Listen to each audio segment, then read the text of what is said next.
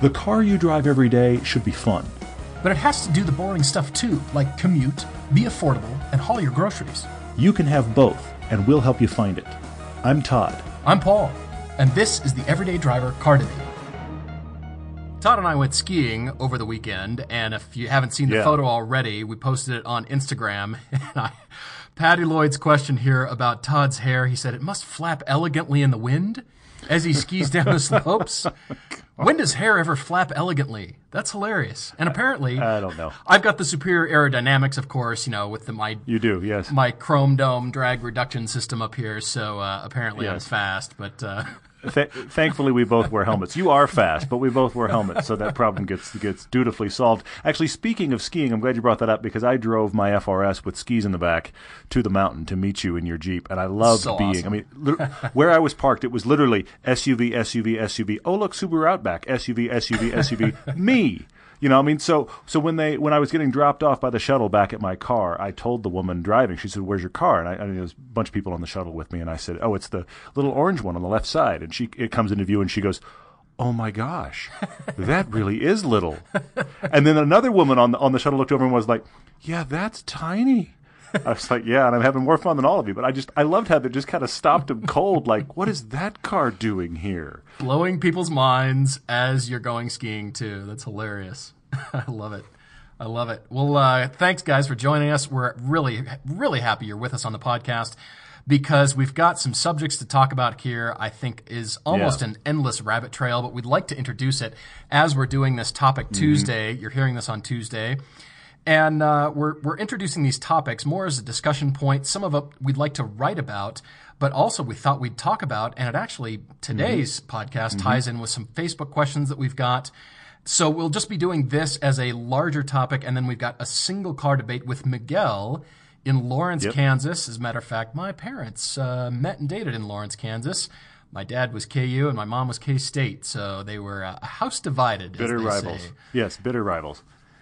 So, we've got a great debate from Miguel. He has actually got his fun car, a BMW M2 that he loves, and now kind of looking for a commuter. He's sort of the opposite. Everybody comes to us with commuter cars, wanting a fun car, and now he's sort of the opposite, which is kind of funny. So we're going to have fun with that. I have a car I love. It's amazing. It's a great car to drive. I don't want to drive it quite so much. Can you get me something that's actually a little more commuter? Right. I mean, it's exactly the reverse scenario of most of these conversations, but that's what will make it fun. I actually like these Topic Tuesday things. Some of you guys are starting to write in with those. We welcome them. We also might be spurred off of your questions.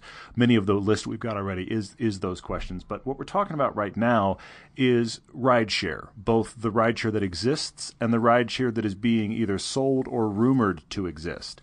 I mean, we're headed toward almost, if you look at Turo, for example, we're headed toward Airbnb for your car. You own a car, and random people are renting it from you. And then the step beyond that, and you've actually looked up a good company about it, step beyond that is you don't even own a car. You have kind of, I'm sorry, I'm going to go weird for a second. There's such a thing as fractional jet ownership and fractional home ownership. Oh, yeah. Where I only have my vacation home for these. This is very common in Park City, actually. There's a lot of houses where you only have your vacation home for 4 weeks a year, but you get to pick your weeks, and here you come. And so do 10 other people. And that happens with big, expensive jets, too, like personal jets. There's a layer below the super rich that have their own jet. There is the layer of people who own a fraction in a bunch of jets and just get, I need a jet right now, what's available? Again, these are not problems that Paul and I deal in, nor are they really everyday driver problems, but this exists. But that idea I own a tenth of a Corolla. Now, by the way, please don't do that. Don't buy a tenth of a Corolla. Don't buy all of a Corolla either. But, but that's the concept, is you own a part of a car and you borrow one when you need it. You borrow one of the fleet when it's available. So, all of these things plus Lyft and Uber, car ownership and car usage is changing. Forget autonomy for a second, just those realities. And that's kind of what we're going to rattle around for a bit. Well, yeah, and I'm glad to be talking about this. It actually ties in with Bill Bay's question on Facebook this time around and asking us our take on Geely, the Chinese auto influence and their ownership of the Volvo brand. But this new brand that they've come up with called Lynk & Co., if you're looking for it, it's lynkco.com. And check out this website. I was a little bit appalled here, and I'm quoting directly from the website. "I don't know anything about cars. I don't even want to. I've got better things to do." And I thought, oh, really? Is this where we're going? You are not our audience. Yeah. So I'm thinking about all this stuff. I'm thinking about both Todd and I's Uber and Lyft experiences, sort of what's the best car for Uber and Lyft drivers. You might be listening to this podcast and you're driving for Uber or Lyft, or what's the best car for Turo, as Todd is saying, what's the best car to Turo out? It's now an action verb, apparently. Yeah, there you go. Who knew? First off, it's a made-up word, and now it's a made-up word we've made into an action verb. That's impressive. Look at us. The English language is changing. Yeah, keep going. So this Lynk & Co. site, this company, think of it as Volvo building the cars with their design and manufacturing expertise. Geely being the money. They own Volvo. They're the backers and all the tech behind it. And what they're doing is coming up with a new brand here that was introduced in the last quarter of 2016, but really has matured into this website that is, I think, targeted at the millennial generation.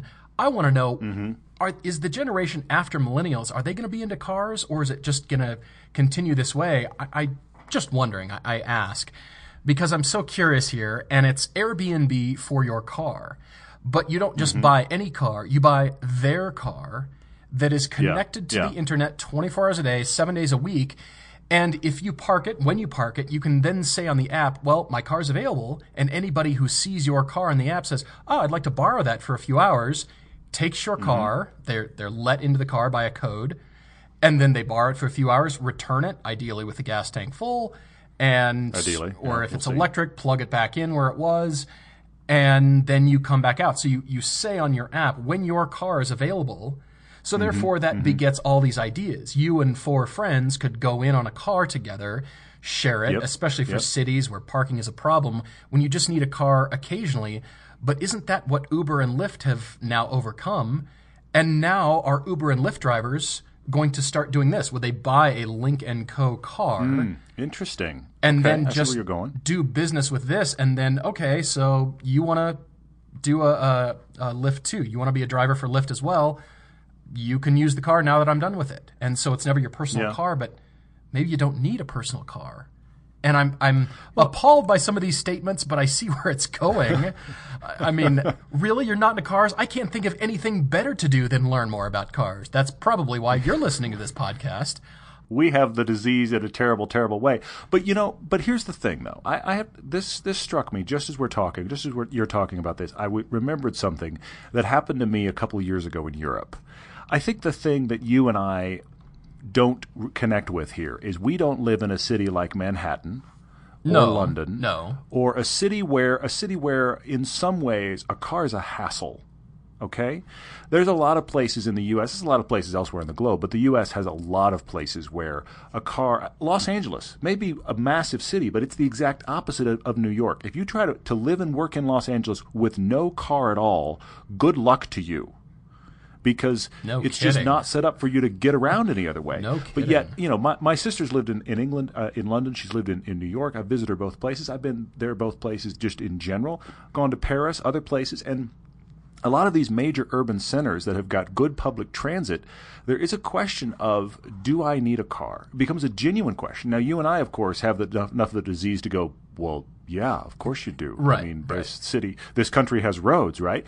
But if you're just staying in the urban area, it's a worthwhile question. It reminds me, my wife and I, a couple of years ago, right before actually you and I did the pilgrimage trip, since I was going to be in Europe anyway, I decided, all right, I'm going to take my wife to Europe. And we spent a couple of days, and we actually happened to be, one of the most ridiculous sentences on the planet.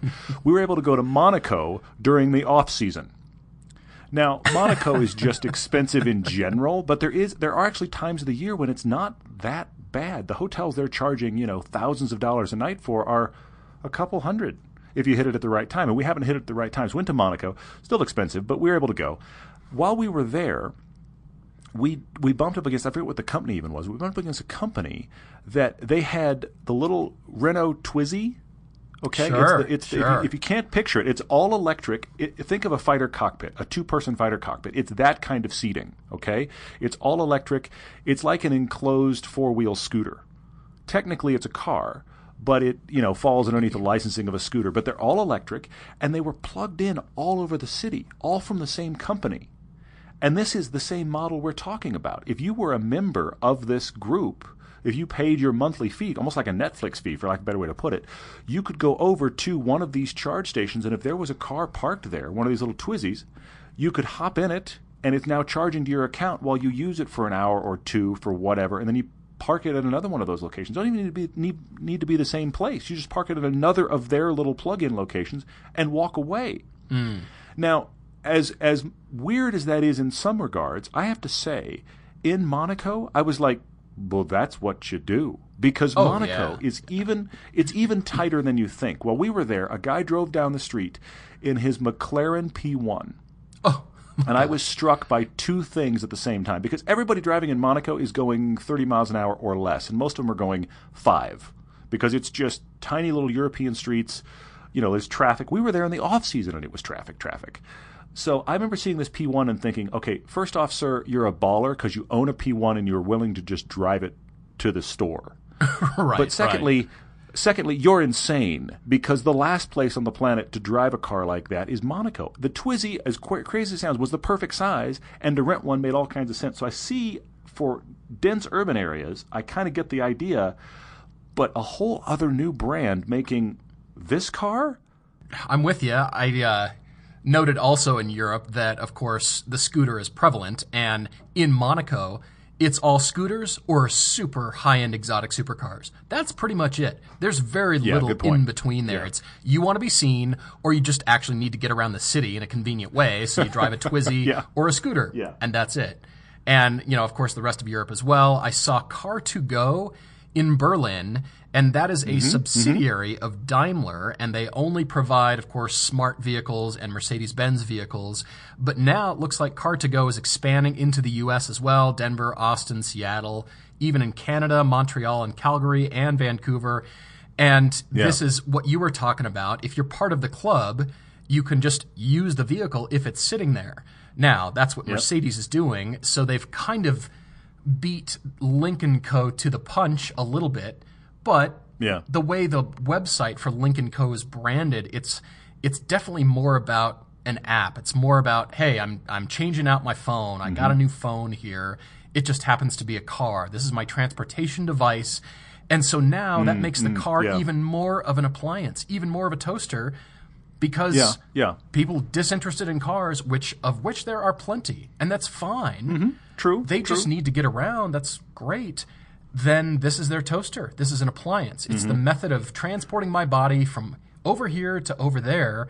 And since we're all used to our phone, it really is a great idea. But I think what I'm asking is, do we all think this is going to catch on? Is it going to become a thing? Is it now just the cars look crazy and different and we're borrowing them? Does it put Uber and Lyft out of business? Maybe not. But now, since I can just get access to the car right there, I don't even have to wait for the Uber driver to arrive. In some cases, I've been waiting 10, 20 minutes because of traffic. They can't actually get to where I am. So if I can just walk up to one of these cars sitting on the street, I know on the app, there it is. I can use it, and boom, I'm off. Would I go back to doing my own driving? I'm so fascinated by everybody has a different take on this future of ride sharing. Uber and Lyft are straight out of the gate. Now Turo's the opposite. It's I've got a car. And now Lynk & Co. is the opposite of all of that. It's buy a car, but you're not really buying it. You're subscribing to it, just like we now subscribe to software. We subscribe to Adobe, and you subscribe to Spotify or Pandora. So now car sales are... Oh, look, there's an update. They're based on subscription. Really? Yeah, you're right. I'm so financially, everybody that can go to a subscription model is. Now, we aren't, by the way. I just thought to put that out there. But software especially. On YouTube. Please subscribe on YouTube. No, what I'm saying, that monthly fee thing is what every single software maker on the planet is chasing. Because then you have this is how much money we have coming in every month, period. And we grow that number. And that is the software golden egg right there. That's what everybody's chasing. And so you have that, and that is now in the car world. I mean, what I see here, first off, this Lynk & Co. car, whoever the designers are at Volvo that we are so impressed with right now, were either asleep or blindfolded while doing this car. Because it looks like they took a Cayenne, which, look, as a Cayenne owner, I will say it, they're not the most attractive cars on the planet. They took a Cayenne and they made it worse. no, this is not good. It's just not attractive. No wonder you don't want to own this. You want to turn it in 2 years. You don't want to say it's your car. I'm just borrowing this car. Why? I'm not associating myself with this. We are not connected. This is not a reflection of me or my personality exactly. or I my didn't taste. buy this. But anyway, I think what you're speaking to here, when I think about the landscape of this, I think what you're speaking to here is, and I'm going to jump back between here and 20 years ago. 20 years ago, you just owned a car. Right. And you probably knew, if you lived in anywhere other than some of these major tight metropolitan cities, you probably didn't know very many people that didn't own a car.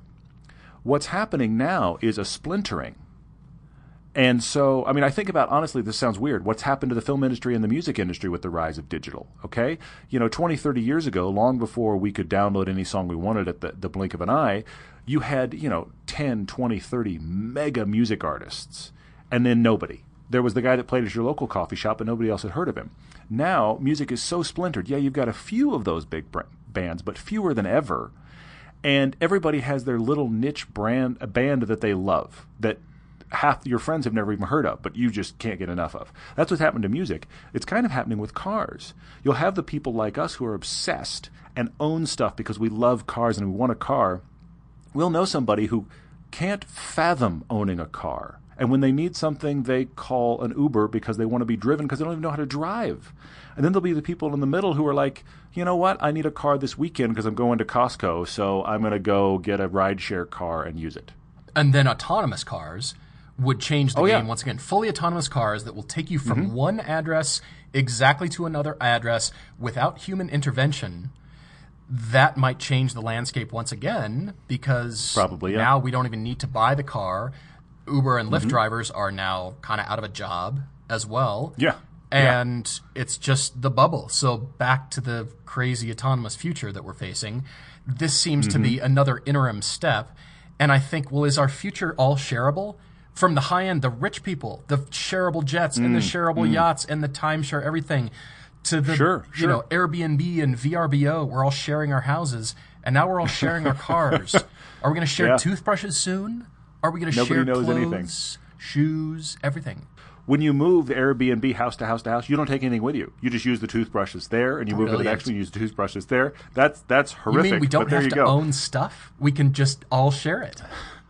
We could all just pay monthly fee on top of monthly fee and have nothing to show for it but credit card receipts. By the way, those are electronic too. So we actually don't own anything substantial. We'd say our phone and our clothes, but those probably get traded in every 6 months anyway for new phones and new clothes. It's just we're essentially walking around as naked people once again. We're now adult babies. We own nothing. We own nothing. We just everything is somehow provided for us by the monthly fee. Exactly. I was going to say, I can think of a few wealthy people whose bank accounts I'd like to share. Maybe that's all open for sharing, too. There's even the rumors there, well, not rumors. I mean, I know they're working on it. We just haven't seen execution of it yet, of GM partnering with Lyft and providing Lyft with Chevy Bolts, and then discussion about some of those Bolts they're hoping to take autonomous. I mean, there in one story is kind of every scenario we're talking about, because you can go out and buy a Bolt. As a person that wants to commute and have a car, buy a Bolt. Right. But then GM's going to sell them to Lyft for the guys that are doing rideshare, and then GM wants to take the ones for Lyft that are doing rideshare and also make those autonomous, so now there's no driver. I mean, here's every layer under one brand, one car. It's nuts. At first, I thought GM was using Lyft as a way to introduce product to the car-buying public, but that quickly faded when I got picked up in an Acura TSX, or it was a TL, I think. And I thought, wow, this is a great car. And I'm thinking, all right, well, Todd and I have a mutual friend. He started driving for Lyft as well to make some extra money. And Todd, I think you mentioned in 2 to 3 hours, he makes about $100, something like that. And he just turns it on when he wants to go and turns it off. And so obviously the car to use is the one you already own. But I've been picked up in, ratty old Dodge Caravans. And it's sort of like, obviously you just wanted to make some extra money, which is fine. But could you vacuum out your car and take some of your stuff out so it's actually kind of a nice experience? And this if Acura, I have to dig to the seat, that's not good news. This other guy, he had a sparkling clean Acura. It was really nice. It was not, the higher end black car. It just happened to be black and really nice. And I really enjoyed the trip. And so does that, the car itself, rate your perception of the driver positively or negative. If they pull up in a nasty kind of car, it's it like, does. all right, you're here you've turned on the app and you just want to make some money. Could you take the dishes out of your car and vacuum up the crumbs and make it at least livable? We had a shooter that worked for us for a while, for Everyday Driver. Great friend of ours, genuinely, but he moved elsewhere, John, and he doesn't work with us anymore. And one of the funniest things about John is one of those shooters, really talented guy, but always moving. He's always headed to a shoot. He's always coming from a shoot. And so he's one of those guys that just steals a meal when he can. And what was hysterical is that he drove one of the most trashed out Nissan Altimas I've ever seen, because it was his appliance to get him in gear places. So the grand irony was him coming to shoot pristine cars with us. But what was hysterical about John, you talk about eating in your car, at any time you could find at least 2 plates and silverware from some forgotten meal in his car randomly somewhere and buried in the piles. It's like, when was this meal? I don't know. I don't know. So it's amazing the range of the way people use their cars, and we're now seeing different ways people are going to monetize that and use that. I find it fascinating. And yeah, I mean, the Uber Lyft thing, no, that's not right. All of these things, I feel like, speak to the same part of this. You and I love to drive. We love it. And if you're listening to this podcast, some part of you loves to drive. You love to have a good drive on a great road. That's why we don't shoot any of these cars commuting, because we get to do that. Let's drive them and show them off somewhere really cool. That's why we always shoot somewhere cool. But all of us have driving we do that we don't like. Oh, I'm in stop and go. Oh, I'm waiting on this wreck to get cleared. Oh, I got to go to the grocery store. Whatever it is that isn't fun driving because it's just boredom. And now we have an industry that is splintering around trying to solve that problem. How can we take the hassle of driving and give you a myriad of different ways to solve that? My only hope is that there maintains a lobby, for lack of a better way to put it. Who is the group that is lobbying for those of us that still want to drive to give us access and legality to be able to still do so? And I don't think this is a problem from tomorrow. But obviously, if you kind of extrapolate out, we're headed there at some point. Those of us that want to drive will be the oddballs, but all these companies are taking away the hassle. And I've even done it. I mean, you brought it up earlier. I was in L.A. doing the Disneyland thing, because here's the thing. When you have a young child, you will wind up at one of the happiest places on earth. Yeah, that's by the way, no parent named Disneyland the happiest place on earth. The kids may have, but no parent has ever said, you know what that place is? That's the No, that's never happened. But anyway, funny. But we needed to go from Anaheim, which is kind of the southern end of LA, to Burbank to fly out. Well, that's all the way across the city. We got an Uber in the rain.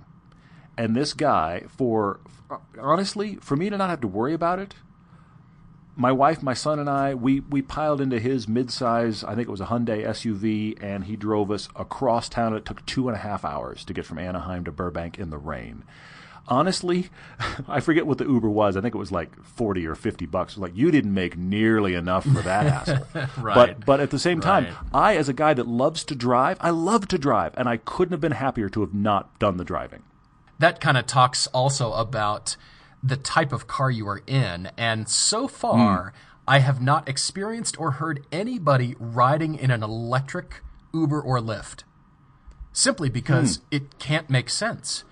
You're running, if you're a driver, you're running all over town. You're running from one fare to the next or one passenger to the next. Yeah. And if you just stop for a quick splash of fuel, you can't do that with an electric car.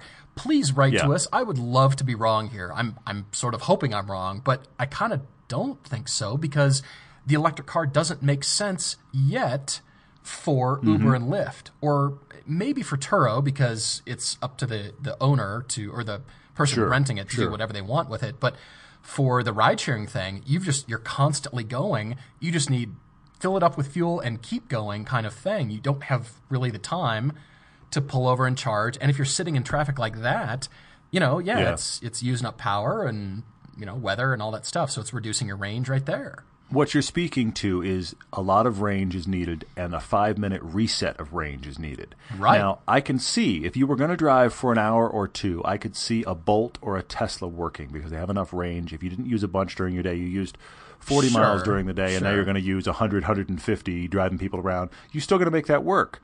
But you can't do any kind of reset. You better have your charge all planned out in order to make that work because, like you're saying, you can't stop for 5 minutes, refuel, and be off again. It's not going to happen. And that makes those really tough. Something like a Volt could work because you're running on electric and now you're out of electric and okay. But I think we're just now reaching a place where we could have electric vehicles work for it.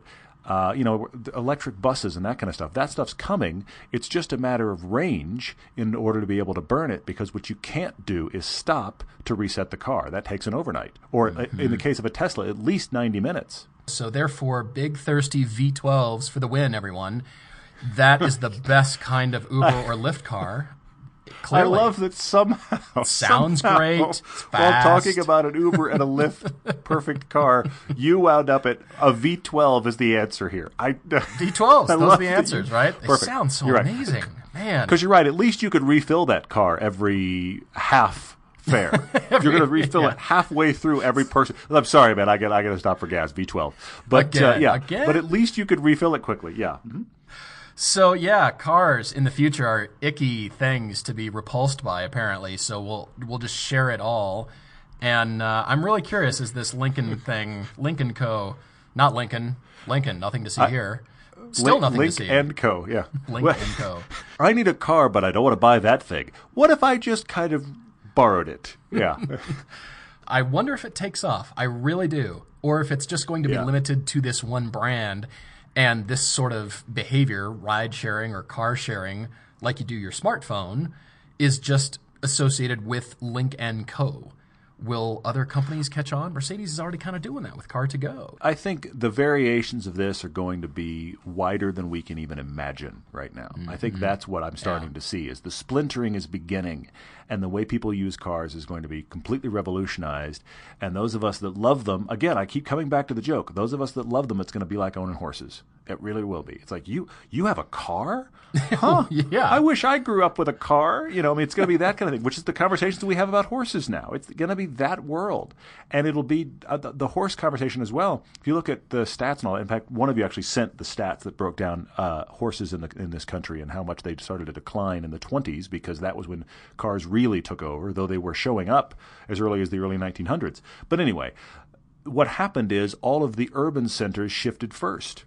And the horses hung on in the rural areas. And here I am. I'm not that rural, but where I am in Park City has some legality for horse property.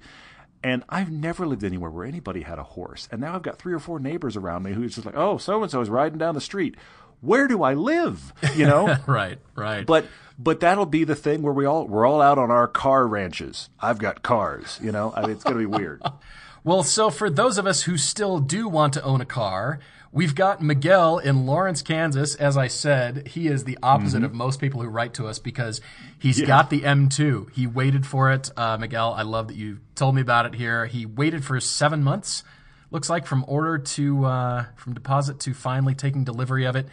And she's a garage queen. I don't understand. I just don't. I'm sorry. I can't get there. I was going to say, yeah. Did you hear my comment at the end of the Icon film where I pleaded and exhorted everybody watching to go drive their BMWs? If you haven't seen the film, Icon, everybody, it's on Vimeo, download, and Amazon on Blu-ray, so please order that. If you haven't seen it, it is our ode to all things owning BMWs and specifically M3s. So check that out if you have a chance. But Miguel is a pulmonary critical care physician in Kansas. He bought a new 2011 WRX sedan in June 2011, ran it for 4 years in stock condition, and then went to stage 2, as every owner of a WRX will do, right? He began his trip down the rabbit hole into, I'm going to spend money on this car. Oh, look, that broke. Let's spend more money. I mean, he did that for a while and just... There's a rebuilt engine in this story, folks. It's just, the wallet was opened, the car was tuned, and then he reached a place where he actually still has it. He reached a place where, okay, this car is just kind of insane and fun to drive, but totally hair on fire all the time. And so he buys this M2, loves everything about it.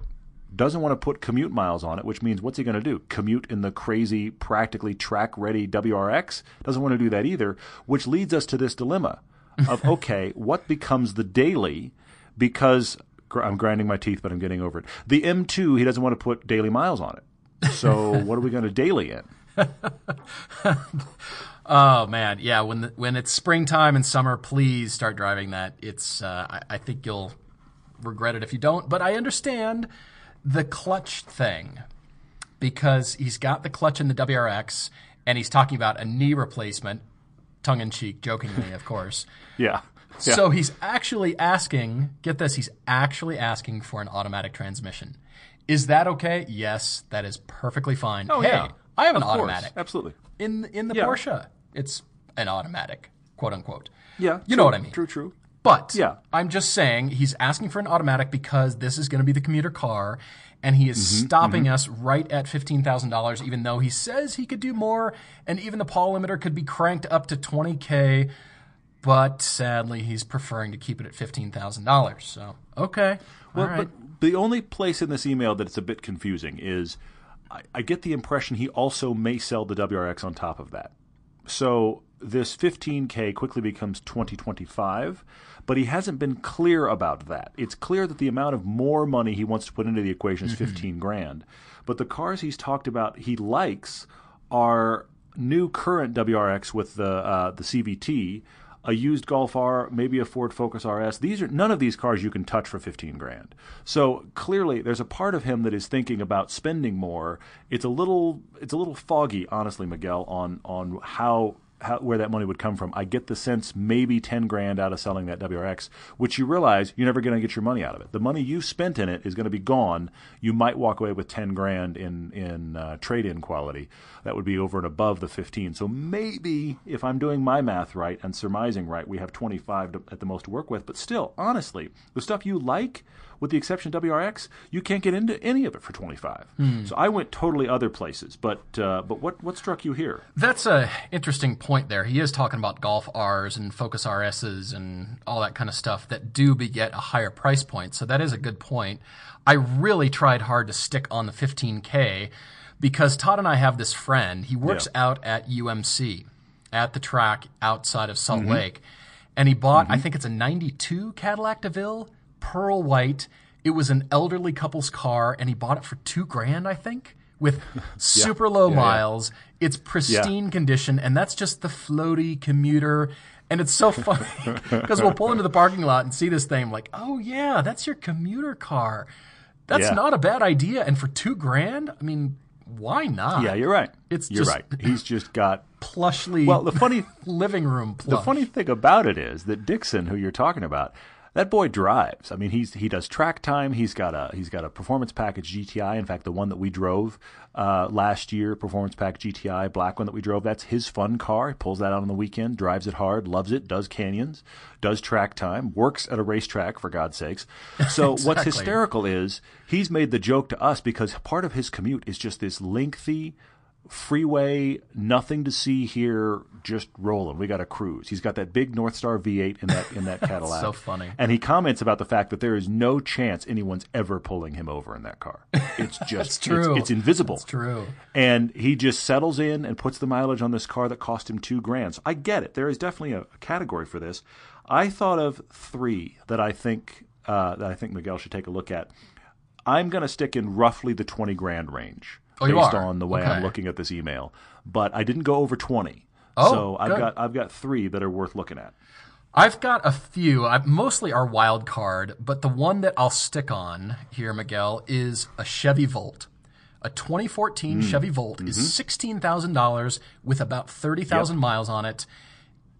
I mean, there's your commuter. Todd and I love that car for being a real car with real range and still feeling like a car. Now, of course, hybrid, so you can plug it in. You can get some electric range on it, but fine. You're not going to have the range anxiety. You're not going to worry about it. And $16,000, $15,000 for the 2014 model years, they've plummeted, and they're great. They're exactly the car. They're really directed at your commute. They're kind of marketed and sold directly to people who have a commute like yours. And so I thought, we'll just get a used one, be done with it. It's fine. It's got tech. It's a modern car. you're going to probably like it. We like how it drives. It's an early version of a hybrid. You know, there will be much better ones continuing to come out. But for the price, why not? I mean, I'll put it to you this way. I love that you brought it up because I actually have a riff off of that idea that was also related to the Volt. But I love that you brought up that first gen. I mean, here's the thing. Is it a fun car to drive by our normal standards? No, it's not. But it's a perfectly good commuter. It does all the commuter stuff better than you think. And you and I, having driven multiple variations of the Prius, it's a better car to be in than the Prius. So we're talking about that category of vehicles, which is obviously not a fun category of vehicles. But I even thought, possibly for Miguel, since we're talking about a commuter and just those kind of miles, and a car he's not trying to buy a car to fall in love with. I wondered about, Miguel, what could you do on monthly payments? What about leasing a new Volt? Oh, okay. All right. So it's just get the new tech. I mean, it's probably going to be, I'm going to guess here, I haven't got the website up. It's probably going to be, I'm going to guess, $300 or so, $350 a month, which may be more than you want to spend, okay? But if you can do that, it's the no commitment to the technology. It's just, I got it. I've got it for a couple of years. I can drive it as much as I need to because I can put gas in it. But the new Volts also, you may be able to do almost your entire commute all electric. The first gens you won't. You'll do about half of it. But the new ones, you could do almost all of your commute all electric. And in 2 years, you just turn in the technology and walk away because the technology's moved on and you can move on. So I wondered about that. That's my wild card, is taking your Volt idea and going new. Brand new. And going lease and just get it, use it, give it back. So I'm glad you brought up the Volt because I wondered about the used ones. It's a great option. And then I wanted to talk about how to get the new. But keep going. I started there. I'm glad you brought up the leasing thing because that is interesting. But I wanted to focus on luxury because, at that price point, there's all kinds of new cars that you can get. But they're inexpensive, plasticky, cheap. Even, a $20,000 car that's used now 10 or 12 or 15, still not a fun place to spend those kind of miles in. I mean, 60 miles a day. Sure. Yeah, that's a bit of a commute there. And so I thought, all right, what if we went back to some enthusiast cars that were expensive, luxurious cars that now you could get into without spending very much money? Now, I wanted to recommend to you... Sorry. I went suddenly, backwards. Volkswagen Phaeton. Phaeton's for everyone. That's not a bad idea, actually. That's not bad. I mean, built on the same assembly line as the Bentleys, so... I know. Hey, if anybody in the state of Kansas is a certified tech to work on a Phaeton, that's the first thing to figure out. You could get one for 10 or 12. That would be an amazing car that you couldn't believe how awesome it is on your commute, except for when you have to pay for something that broke. And there are many things on there that can break, and they did require like special techs. I don't even know if Kansas has got one. That talk about wild card, that just struck me right now. Phaetons for everyone. Phaetons okay, keep going. Across the board. No, that's not a bad idea. I kind of dig it, actually. I'd almost go back to the 03 Audi S8. I mean, whew. I know. You've got such a soft spot for that car, but keep going, yeah. Well, so I wanted to recommend this M5, the 98 to 2003 E39 BMW M5, but they were only offered with the 6-speed manual.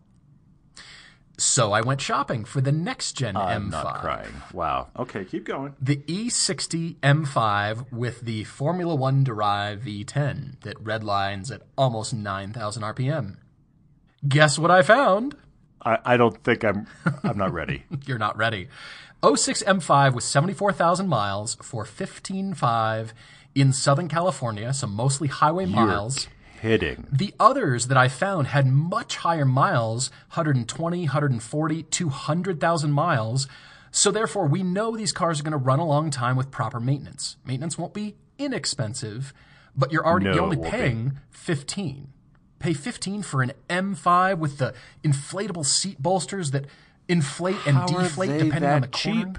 I don't know, but an 06 M5 with a V10, that would look so lovely next to your M2 in the garage, don't you think, Miguel?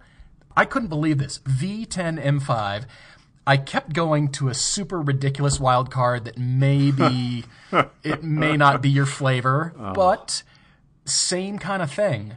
These older cars with low miles, an 03-04 Mercedes-Benz SL500. found one with 40,000 miles for $15K. I even found a 99 SL500 with 40,000 miles for $14,000. I mean, these things are built like tanks, luxurious, and again, good maintenance. They're just going to run. Happy, convertible, Mercedes V8. I'm simultaneously amazed and truly horrified, because you're gonna have to look up all of the reliability stuff on those cars, because there is a reason they're that cheap. That M5, I think that V10 era was the one that had weird engine issues with the V10. I please don't quote me. Please look it up. But I just can't believe that they're that cheap. But others were just super high miles. floored. I mean, 160,000 miles. I don't want to buy an M5 with 200,000 miles for $12,000. No. I really don't. But no, I really don't. Similar year V10 with only 74,000. Okay, only highway miles. That means it hasn't been tracked or abused. Probably maintained really well. I mean, where do these older, luxurious, high-end, super expensive cars go to die? They go to $15,000. And if you could find one with not much miles, then they're here for the enthusiast taking, everyone. I'm actually tempted.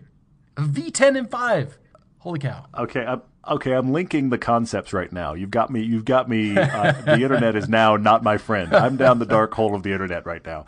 Because you mentioned earlier, what about V12s for everyone for your Uber car? And I am currently looking at a 04 Volkswagen Phaeton W12 Premier Edition, $13,500. Are you kidding me? It's got 120,000 miles, and I am horrified at the extra mortgage it would require to probably keep that car running. But $13,500 for that car. Maybe. And there are many available for under 15. Those Phaetons, the V8s are cheap. Wait, no, I'm sorry. Stop everything. Uh-oh. No, I found the topper. Uh-oh. Honestly, I want this car. I truly want this car. No. 05 Volkswagen Phaeton V8. Okay. It's in silver, which we know I hate, but you'll understand why that's okay in this scenario. The mileage is 130,000 miles, which is a little scary, I admit. You want to take a guess what this car is offered for, though? No. This is at a dealer, by the way. Oh, no. It's at a dealer.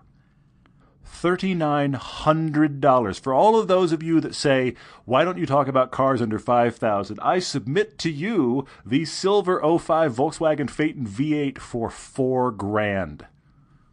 I mean, if the maintenance has been done, it's probably going to run to 150, 180. That's almost a throwaway money. If you think about how much a new car would depreciate in a year. You buy a brand new car, it depreciates $5,000, $6,000, $7,000, $9,000 in a year.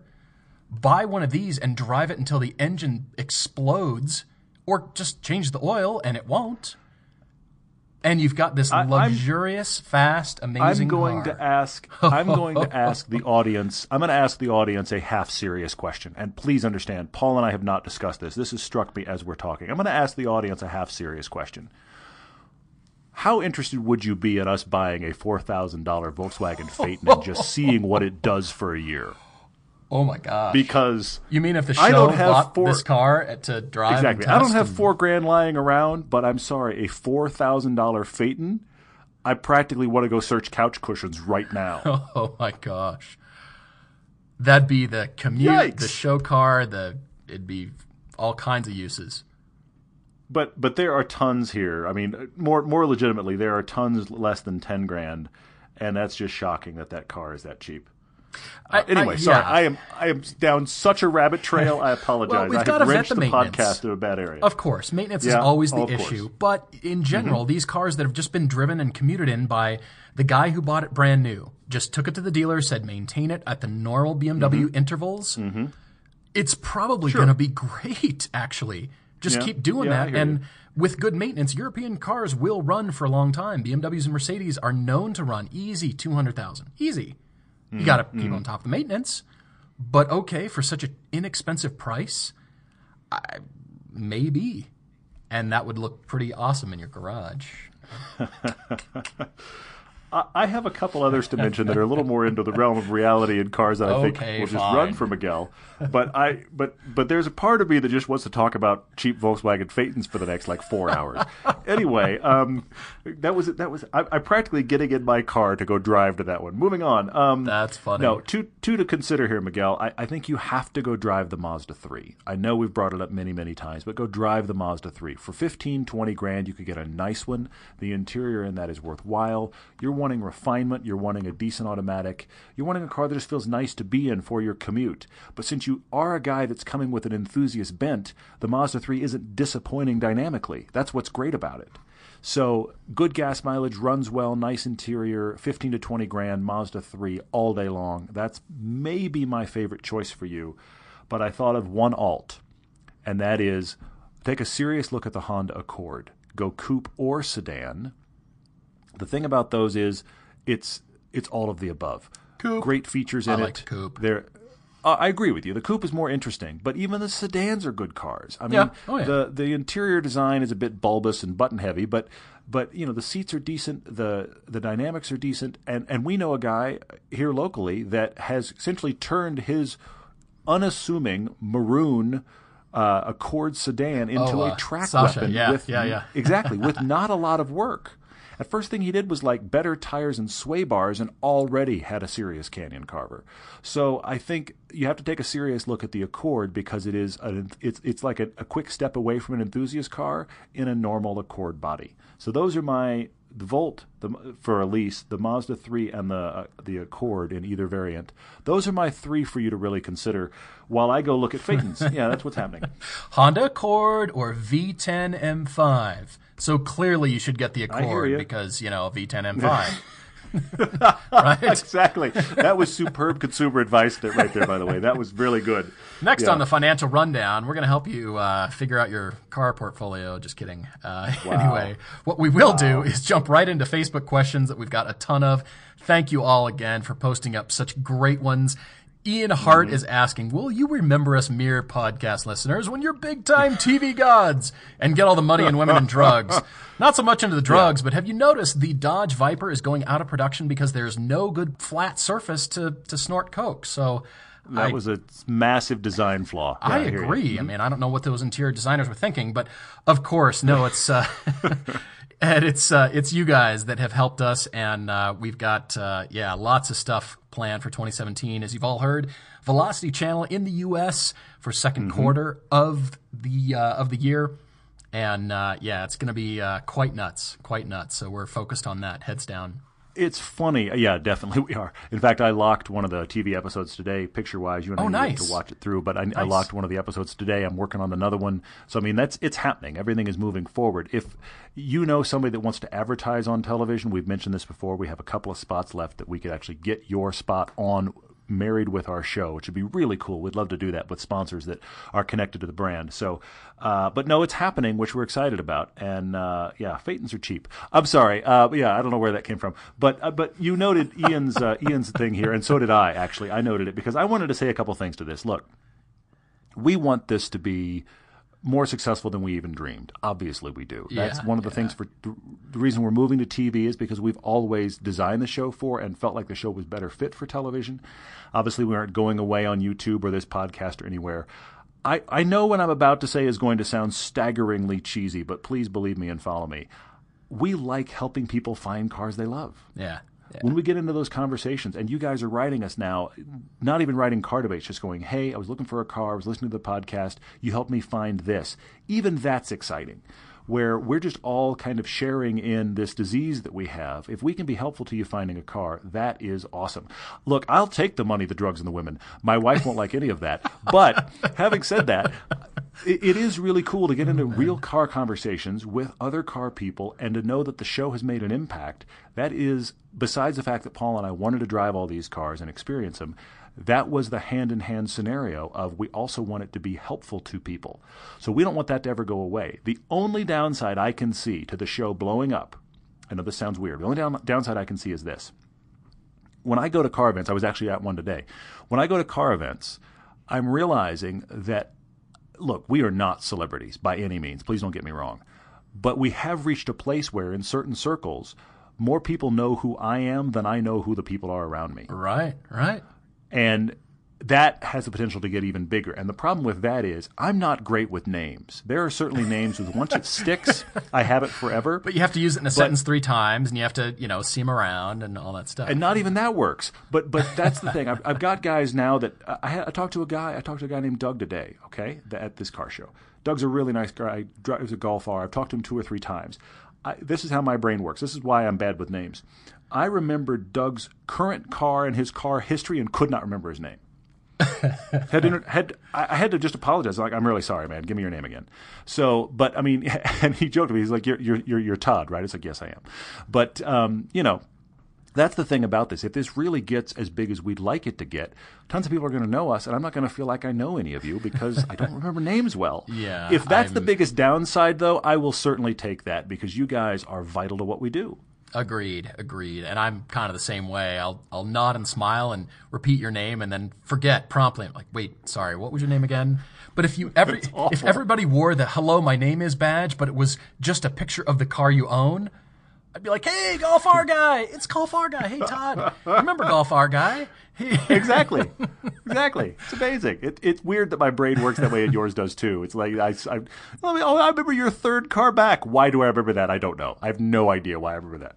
As Todd said, we couldn't do it without you all, and it's your rating and reviewing that have pushed the podcast, and it's made it a lot of fun on our side too to read the comments and laugh out loud. And when we're sitting on the chairlift going skiing, we're talking all this stuff over. We're just going, "Hey, did you see the email from so and so? Hey, did you see the question over here?" Yeah. And just marveling at the creativity and the fact that you are all so engaged. So thank you. Huge thanks. Yeah, and as Paul's saying, I mean, everydaydrivertv@gmail, that is the email address that reaches both of us. We both read that Gmail address, and also where we get car debates, if you want to send stuff in there, or you can just do the contact form on our website.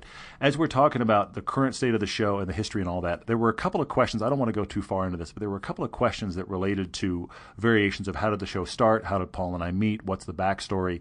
If you would like that, we've covered that at length on the podcast. Episode from July 21st of 2015 was called the 1-year anniversary podcast. As the name suggests, we were a year in, and we covered the history of the show, something in detail we'd never covered before. If you're curious to have those questions answered, that podcast is there and covers all of it in detail. Yes, and to answer Damien Caplet's question, will our show be airing in Canada as well? Unfortunately, no, Damien, because the deal is only with Velocity Channel that airs in the U.S. Mm-hmm. We would love it to be bigger. Maybe this will be a launching pad for it to be bigger, but we've got to start here. We've got to start somewhere. We've already started, if you know what I mean. But as far as TV is concerned, we've got to start there. So no, unfortunately, but I will not rule that out. We will not in any way rule that out for the future. Yeah, definitely. We're working toward having the television Velocity content won't be four-walled and only on Velocity. There will be ways down the line for you to see that content as well. So we're working on that, so don't feel like we're forgetting the rest of you in that regard. Marcus on Facebook wrote a good question, and I just thought we should speak to it for a brief second. He said, what are the best automatic transmissions we've driven in cars under 50K? Thought this was a great question. And I'm gonna cheat for a second, because there is one cheater answer, and that's this, Marcus. Anything with a ZF. The ZF 8-speeds are awesome. Yeah. You can find them in BMWs. You can find them in FCA products. They're elsewhere as well. Audi's used them. That ZF 8-speed is a brilliant transmission. It's a fantastic automatic, anything you find it in. And then there is another one that when I was thinking about this question, it didn't come to me right away, which may seem weird. And then I was suddenly like, you know what? That's a great one. The automatic in the FRS BRZ is surprisingly good.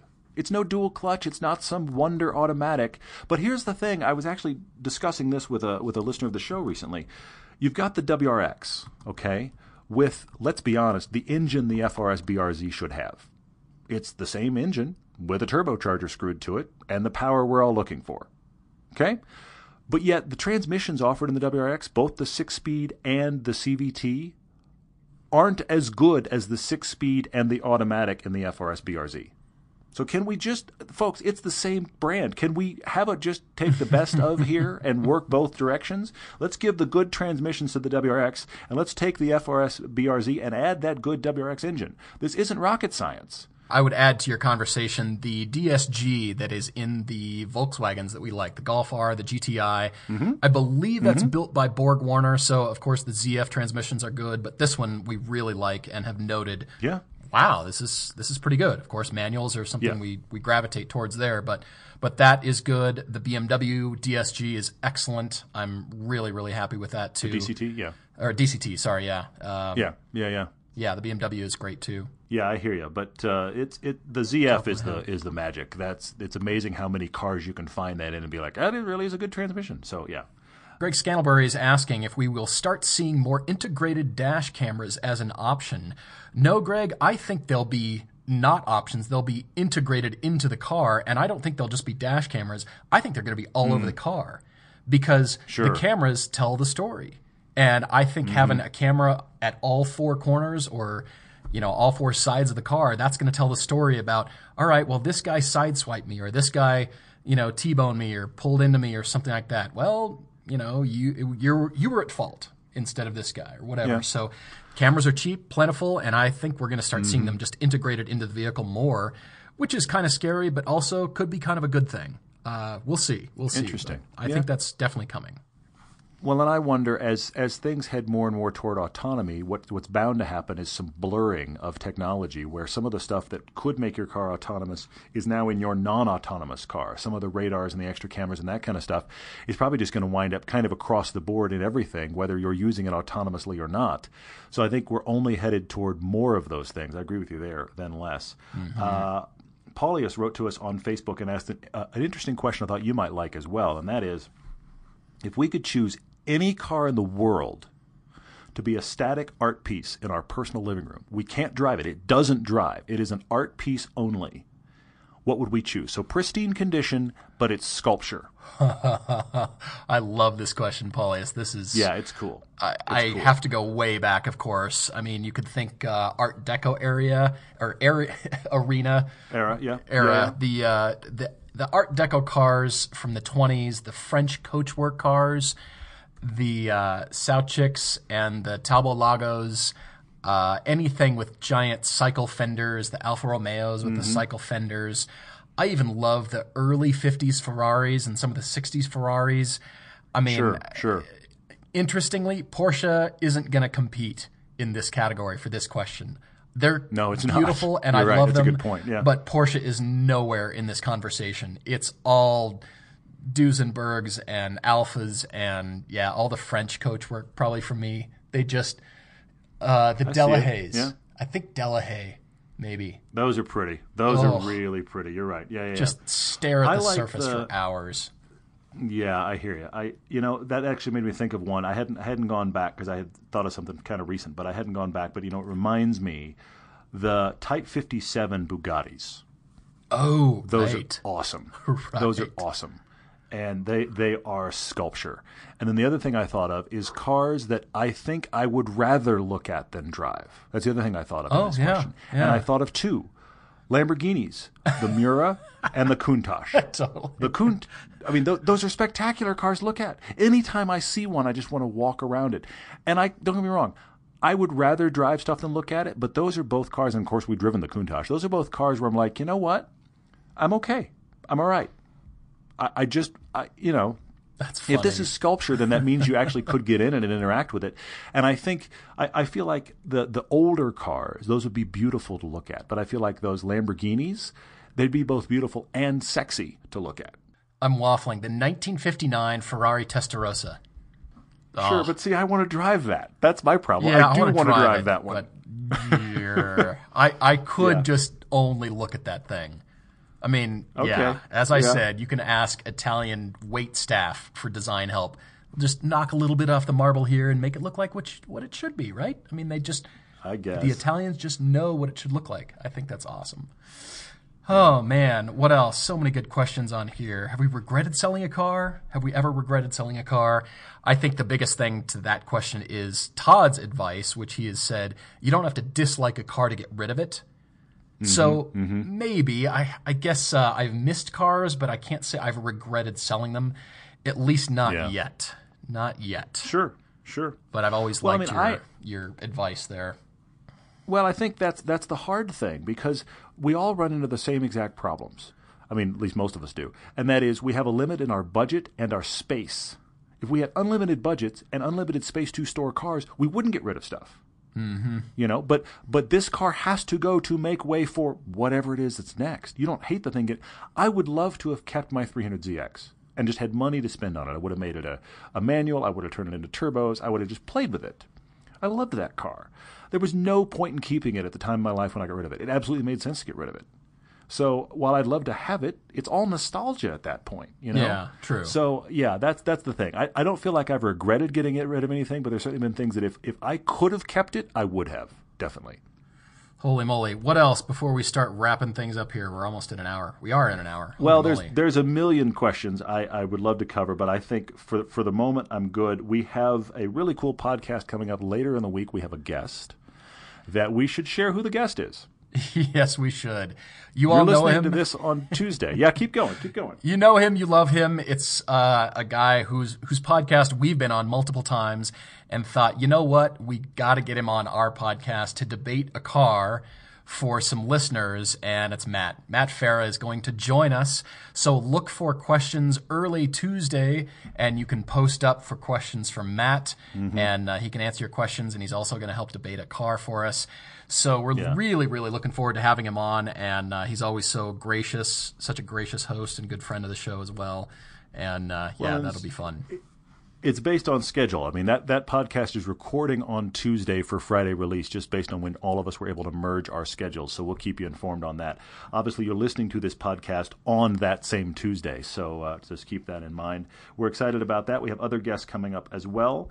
Of course, I'm going to go back into the editorial hole and cut more episodes for Velocity. So that's happening. And, we also are lining up cars to shoot this year. We've got some really cool stuff we're setting up.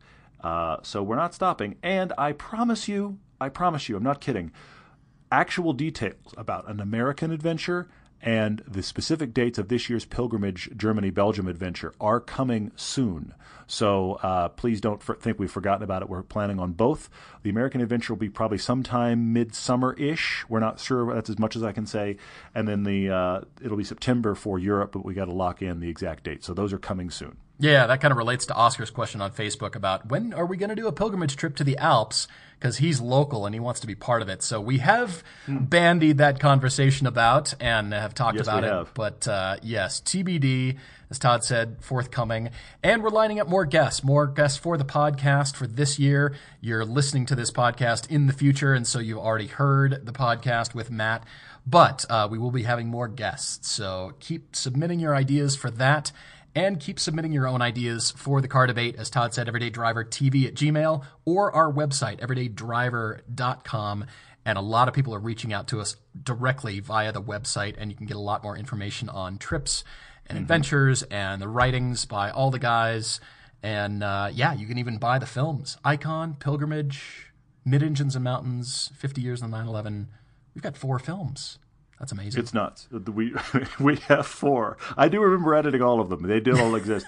Yeah, a lot of work there. But you guys are responding on those, and we thank you for your reviews on those. That's really helpful on Vimeo or on Amazon. We welcome your reviews of the films. That's helping other people find them as well. So thanks a lot for that. Yes. Finally wrapping things up. Thank you, everyone. Really appreciate your loyalty and your support. And until next time, cheers.